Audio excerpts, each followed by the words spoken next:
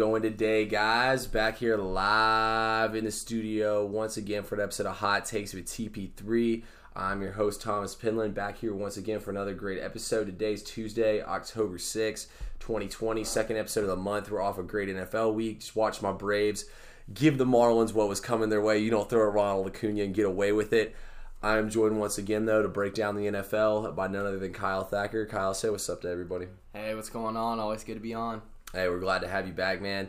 You know, we're going to revisit some of our statements we made after week one and how we thought everything was going to play out and what we thought would keep going and what we thought would disappear. So we'll revisit all that for y'all at the end of the podcast. But first, you know, we got to talk storylines. There's lots of big storylines coming out of the NFL right now, but I mean, I think we got to go to the division that's 3-12-1 right now, and that's the NFC East. I mean, how do you think everything's going to play out? Has it played out like you thought it would so far? Other than my Cowboys being absolutely terrible, yeah, honestly, I knew I said at the beginning of the year this division was going to be rough, and I always thought, 7, 8, 9 games is going to win this division. So definitely not surprised. Disappointed by the Cowboys, but with all the injuries on defense and just a rough start to the year, looking like it's going to take some time to start playing well under Mike McCarthy. I'm hoping that we get it together, but yeah, Eagles looking rough. Washington just doesn't have any options, and the Giants might be the surprising worst team in the division. So yeah, it's been terrible. Yeah, I would say it's about what I expected as well. I mean, look, I'll give the Cowboys defense a pass just because just about everybody's hurt on that defense, and just when you think it could get worse, it keeps getting worse. The Cowboys offense ranks in the top 3 in the NFL, but they also rank in the bottom 3 in the NFL in defense, and showed that's clearly not a way to win football games. I don't necessarily think you can blame anyone besides injuries. I mean, it's pretty hard to bounce back with all the injuries they've had. The thing, honestly, that I thought was huge, and it was a huge storyline, was everyone kind of trash-talking and downing on Carson Wentz. I mean, no one wanted to look at the fact that he had the water cooler and a trash can from the sidelines out there running routes for him at wide receiver. I mean, it feels like everybody on the offense keeps getting hurt, but the Eagles got the big win. Look, everyone's still alive in this division. But, I mean, the Giants and the Redskins have no chance of winning this division. I mean, the Washington football alive, team. But But let's be honest. Yeah, no, I agree. And I also agree with your point about Carson. I mean, that's the Philly way. Just throw their guys under the bus immediately. Like, you got to produce in Philly. I mean, I'm the Philly hater, but I will, give them some shouts. They hold their athletes accountable, that's for sure. But I mean, yeah, Carson hasn't had much to work with, and I don't think that roster has much talent. I also don't think Carson is, this MVP player that he was that one year. I think he kind of was the beneficiary of a really successful offense. But I still think he's he's a good quarterback in the NFL. He's not great, he's not bad. So he's definitely serviceable. Jalen Hurts is not going to do anything better than Carson did, and they got the win, but Dallas hasn't played anybody in the division yet, so they've kind of had a rough start as far as their schedule to start the year. So I still think Dallas is going to win this division. I think you got some easy wins headed your way with Washington and New York, and then you just got to take care of business against Philly. Yeah, I agree with you completely. I think Dallas still is going to win this division. I mean, like you said, Philly is just so beaten up, man. I don't see it getting any better for them. Kind of could be interesting, if they run Carson Wentz out of town, does Frank Reich come calling for Wentz to come back? And, that was when he was at his MVP level, was when he was Frank Reich, and I think he's the kind of guy who can get him back to that level. But I agree with you. Dallas has still got the Giants and the Washington football team twice on that schedule. They've got the Panthers as well still on that schedule. They definitely don't have the worst schedule I've seen going ahead. So, I think it's a 2-team race between those two, and it's be interesting to see what they can do with how everything plays out. Another team that pretty much has, you can't say they're necessarily eliminated yet, but they pretty much are, and they've moved on from their head coach finally. I'm shocked, honestly. Dan Quinn wasn't the first coach fired in the NFL. Or Adam Gase. Yeah, or Adam Gase, yeah. Here it is. Bill O'Brien is out as head coach and GM in Houston. Do you think Houston made the right decision here? 100%. He undermined the team. He traded their best player, probably, one of the most loved athletes in that franchise. Definitely their best receiver since Andre Johnson. So, I mean, it's when you trade a player like that, you better have an answer, and they've had no answer, and it's No, Brandon Cook's the answer. oh yeah, right. Yeah, so that defense has nothing going. That offense is mediocre, and you're not going to win games when you have a bad defense and a mediocre offense. So, D-Walk can only do so much. I think they made the right decision. I'm just surprised it came before Dan Quinn and Adam Gase. I think they're equally, if not more, deserving to be fired right now. No, I agree with you completely. And, even when you look and see Nuke Hopkins is 4th in the league in receiving yards, that just doesn't even make things better for Bill O'Brien. If anything, it makes it 10 times worse. Look, I honestly don't think Bill O'Brien did a horrible job coaching the team. It's being a GM where he really screwed up. And you can look back at trading DeAndre Hopkins just because that's the most recent. But realistically, where he did this entire team in was when he traded the house for Laramie Tunsil. And then he used the money he would have used on signing DeAndre Hopkins on Tunsil to re-sign him. Because, when you trade 2 first-round picks and everything he gave up, you can't just let him walk away as a free agent. So you have to give him the bag. And, that's just where he's... Bill O'Brien was a great head coach. Look, he kept winning the division with, the likes of A.J. McCarron. I think that one year they had 4 quarterbacks play quarterback. He was, Matt Schaub and, Tom Savage playing quarterback. Well, see, this is something I'll also add is...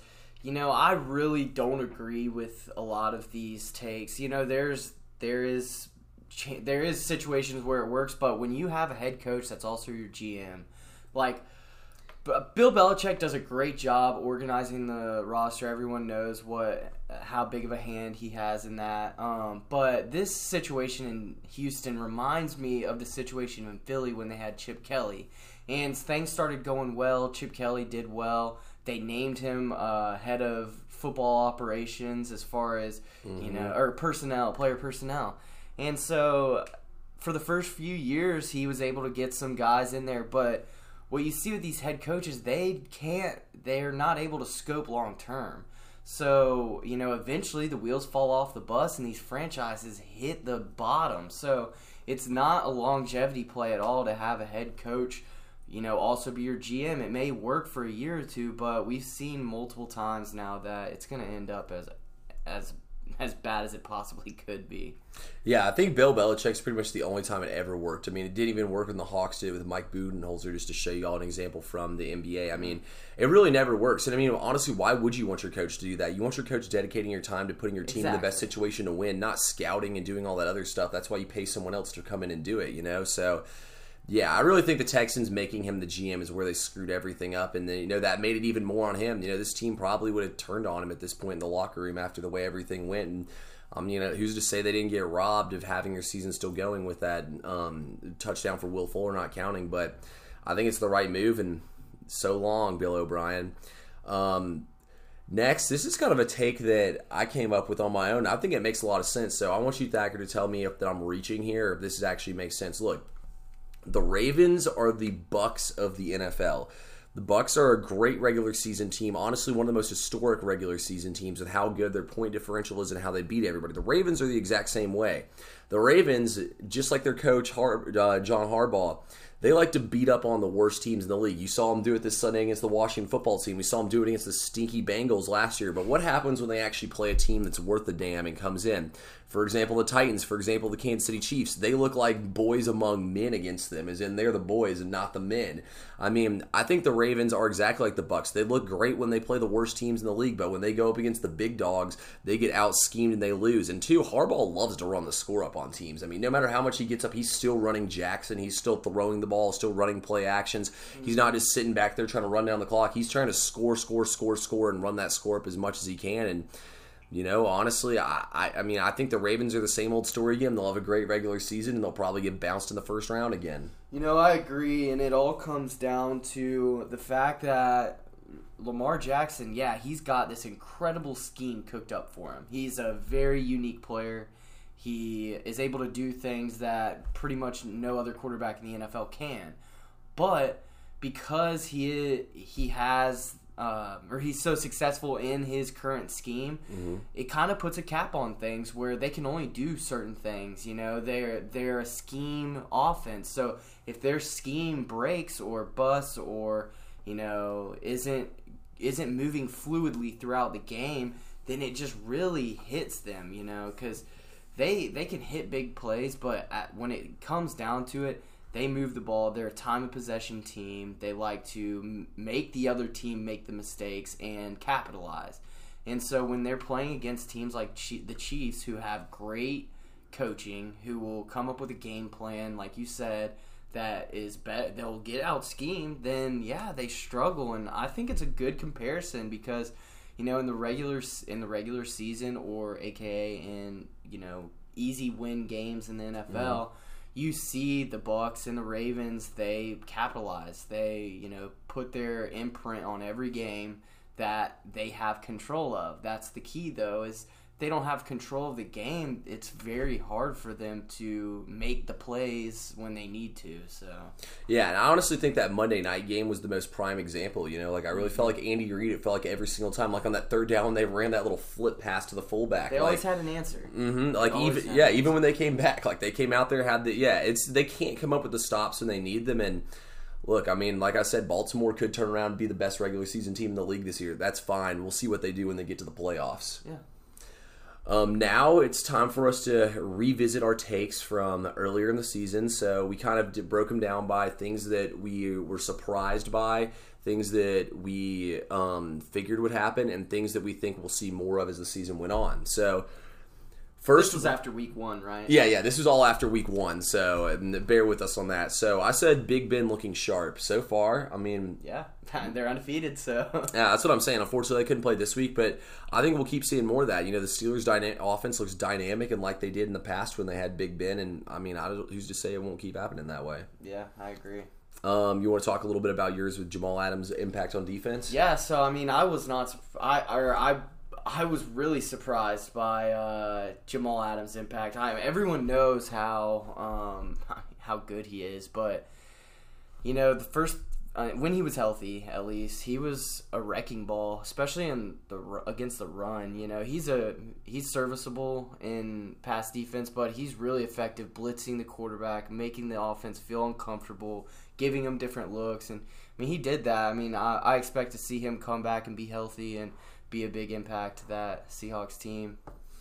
Yeah, no, I agree with you completely. And like you said, him coming off the edge and pass rushing was something I was not really expecting. I mean, they have no pass rush. Yeah, so. He looks like a Troy Polamalu or Ed Reed out there playing. I mean, I was not expecting him to be the game wrecker he has been within this defense.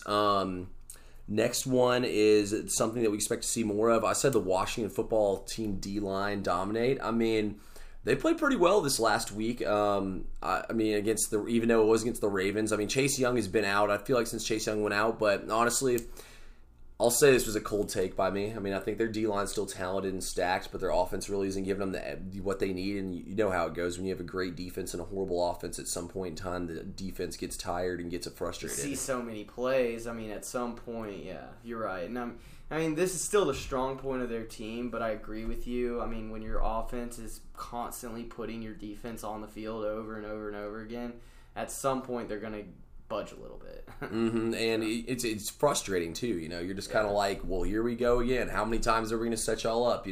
And they played decent at the beginning of the game against the Ravens. They were able to get them off the field a few times, but then it was just kind of like the floodgates opened and it just kept on flooding for them. You want to talk a little bit about yours? You're pretty on point with this one. Yeah, so the Packers, what Aaron Rodgers has done, especially this, granted, you can't really say much against that Atlanta Falcons defense, but he's been exceptional every week. Anything they've needed from Aaron and that Packers offense, they've delivered and then some. I mean, they've looked like the most dominant team in the NFC.